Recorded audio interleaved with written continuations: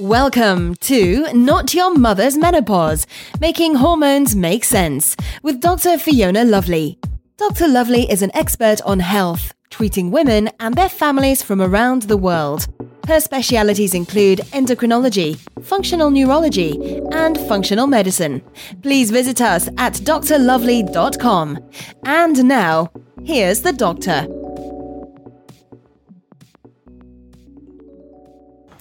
Good day, ladies. Dr. Fiona Lovely here of Not Your Mother's Menopause, Making Hormones Make Sense podcast. I hope everyone's well today.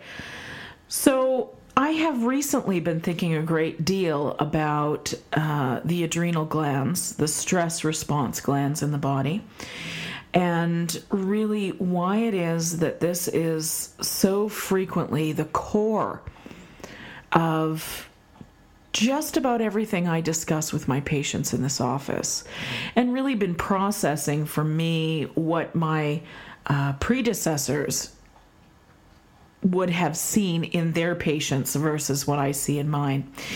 And what I know is that stress and all of its iterations, whether it's physical or spiritual or emotional or nutritional or environmental, I mean, there's so many different kinds of it, right? All of those stressors lead to us having a lesser quality of life than we could.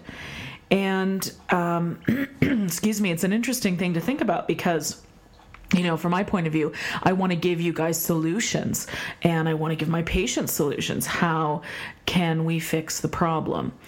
But I think the problem here goes far deeper than the physical piece. I think it starts with a spiritual crisis, if you will, and one that probably started in our mother's generations. And then as family pathologies go, those trends got passed to the daughters and the daughters' daughters of. And so this is what I've been thinking about lately. It's probably the anthropologist in me that wants to know why things occur, why human beings follow patterns. And indeed, our patterns make for our behaviors, and our behaviors make for our personalities, and the trends and traits of that become the reason why we respond to our environment and the situation of our lives like we do. So this is going to be the start of a bigger conversation about adrenal glands. I'm not quite sure yet how that's all going to unfold, but today let's start to lay the groundwork for something I think is really, really important.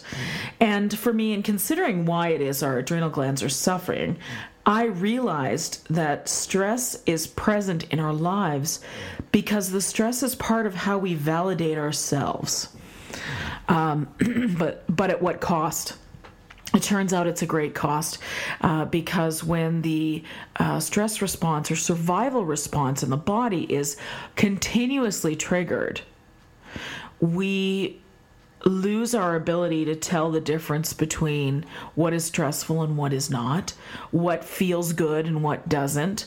Quite often I'll ask a woman in my office who, after describing her lifestyle to me, if I'll ask her, do you feel like you are stressed? She will say, no, I feel like I handle things pretty well.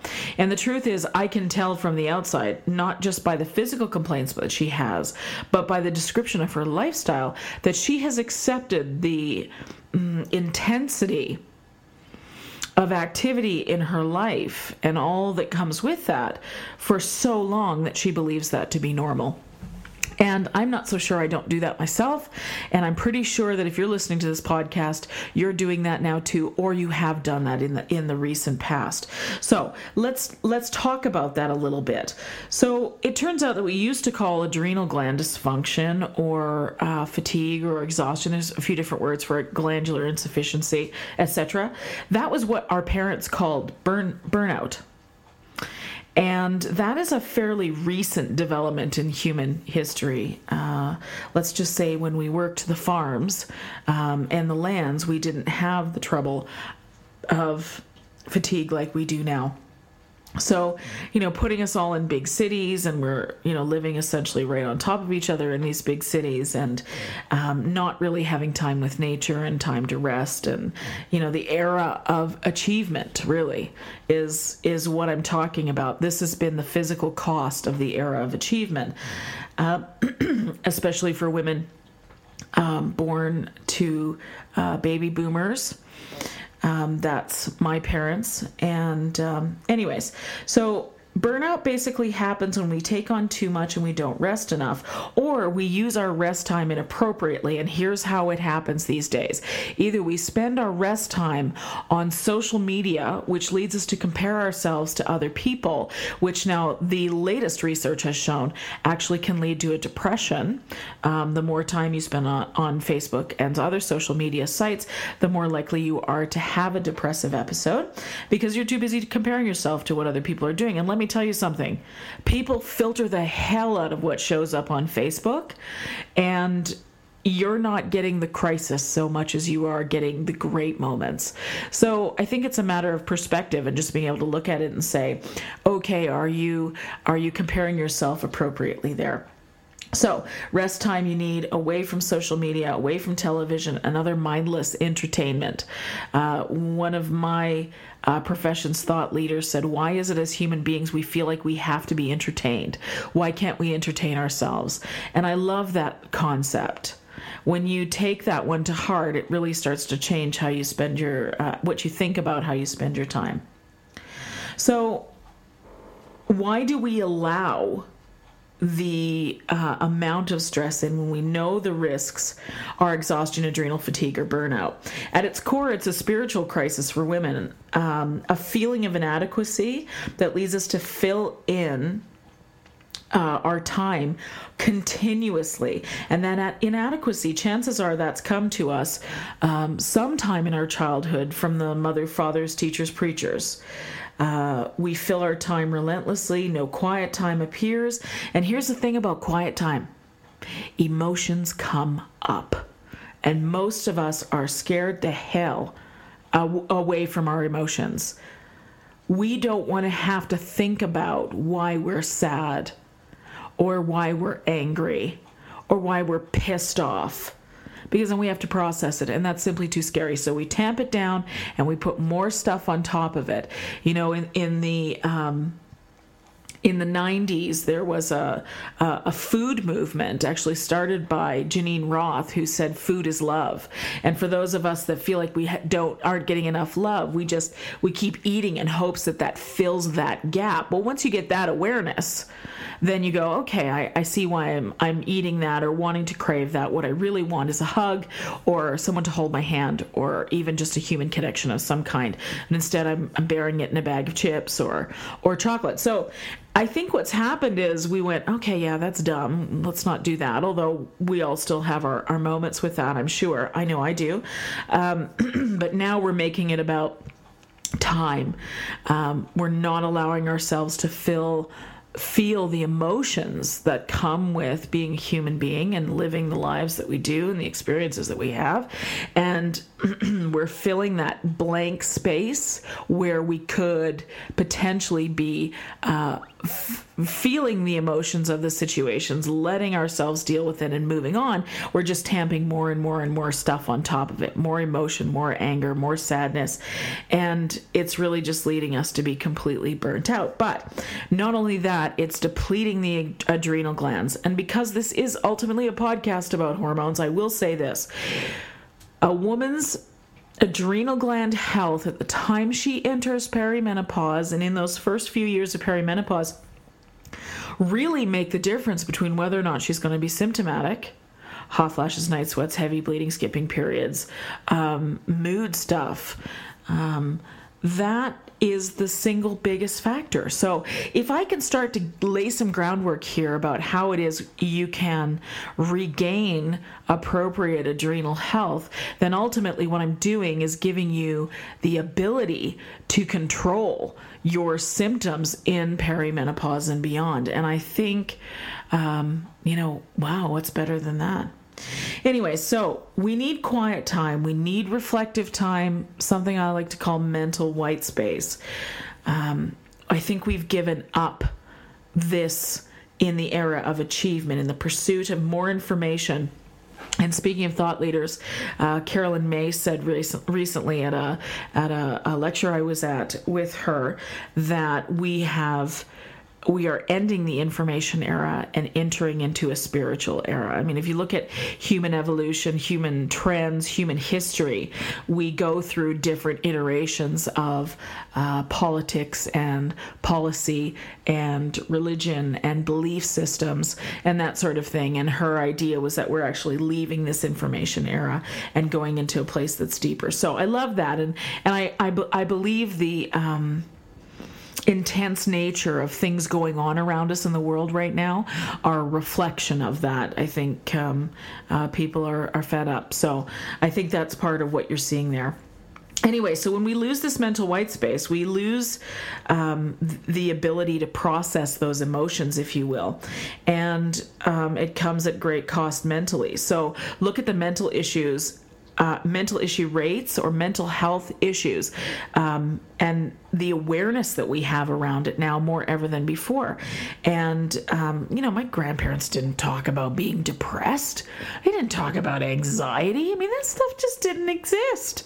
It didn't exist. My grandparents, that was 2 generations ago. So, what's the biggest thing that's changed? And it's really been that era of great achievement, academia, education, seniority, corporations, business ownership. All of those things have really exploded in the last couple of decades. So anyways, as a result, we're sick, exhausted, stressed more than ever before, leading to anxiety, depression, and other mood disorders, which are naturally a part of menopause anyways.